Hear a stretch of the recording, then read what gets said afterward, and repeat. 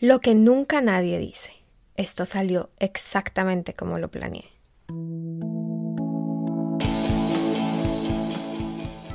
Me siento terrible. Un micro podcast con Juanita Molano Parra, coach de liderazgo.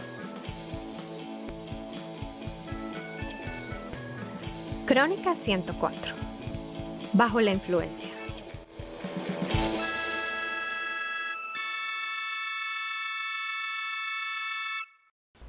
Empieza el 2023 y escuchamos a la gente hablar de retos y resoluciones, cosas como enero sin alcohol para recuperarse o desintoxicarse de las festividades. Con relación a esto, cada enero Robert recuerda una experiencia de un entrenamiento de cuidado budista en el que participó. En ese entrenamiento pasaban un fin de semana compartiendo y hablando de los intoxicantes en cada una de sus vidas. Esto está basado en el quinto principio budista que nos recomienda el abstenernos de los intoxicantes, ya que esto conlleva a la falta de cuidado. Lo que a él le quedó marcado en ese entrenamiento fue la variedad en las respuestas, cuando cada uno compartía cuáles eran sus mecanismos para lidiar. Estaban los tradicionales de alcohol, drogas, comida, pero las personas también compartían mecanismos que muchas veces no consideraban influencias negativas, como el correr, leer, trabajar, ayudar.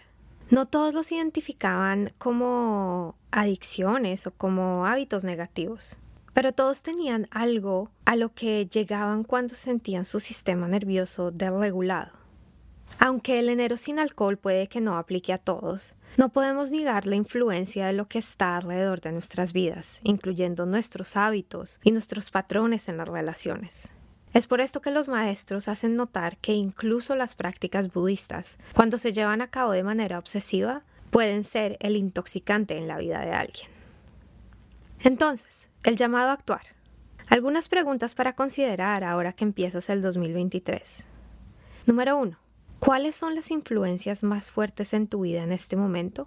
¿Positivas o negativas? Número 2. ¿Quiénes son las influencias más fuertes en tu vida en este momento? ¿Positivas o negativas? Número 3. Si pudieses escoger una influencia para cambiar, ¿cuál sería? ¿Qué necesitarían tú y tu sistema nervioso para realizar este cambio? Nos vemos la próxima semana. Puedes encontrarnos en la página web www.jumpcoaching.co.